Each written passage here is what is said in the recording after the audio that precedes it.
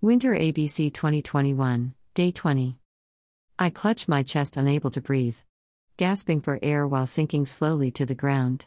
Is this what death felt like? An overwhelming sense of impending doom gripped my mind.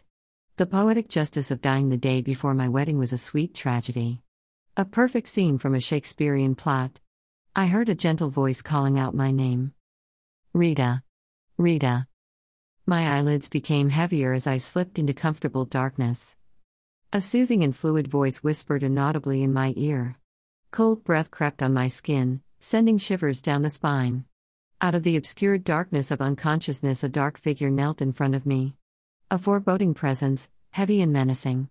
Completely paralyzed, my cheek pressed on the cold ceramic of the bedroom floor. I prayed for an escape, fighting unconsciousness and hoping that someone might just walk into my rescue. Maybe I was really dead and Hades came to collect his dues? That afternoon I spent 2 hours sprawled on the floor. Alone, immobilized and numb from fear. The hovering presence finally spoke clearly. Rita, it's me. Lisa. There was no way. Lisa died several years ago. A dead girl was speaking to me, and suddenly there was an energy of desperation. Help me, she whispered. Lisa was my college best friend, but she committed suicide in our final year.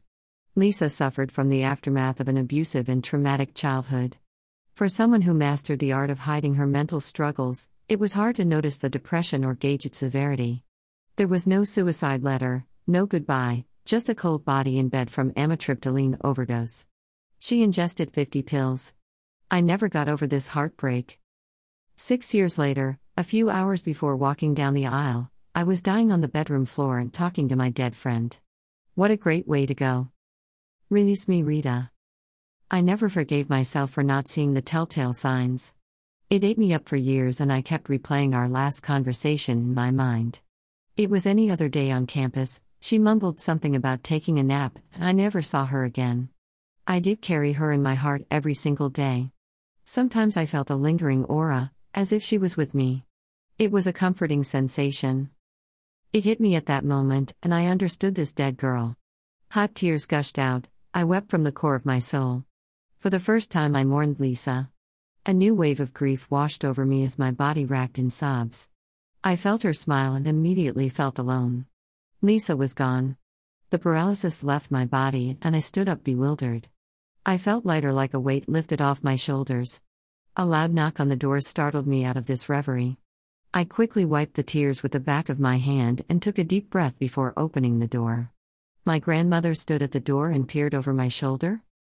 I see she is gone, she beamed at me. Oh, Grandma, how did you know? I threw myself in her arms. She held me tight while rocking back and forth. Hush, child, I have the sixth sense that allows us to see apparitions and lingering souls. I saw her walking away, before she disappeared in the horizon. I lost my best friend that day. My spirit latched on hers all this time and held her for 6 years because I failed to process her death. It began to come together, the fleeting shadows that I shelved as seeing things and an eerie presence that became a normal part of my life. Her ghost departed before stepping into the next chapter of my life. A nostalgic emotion replaced the bottled grief. She will be missed.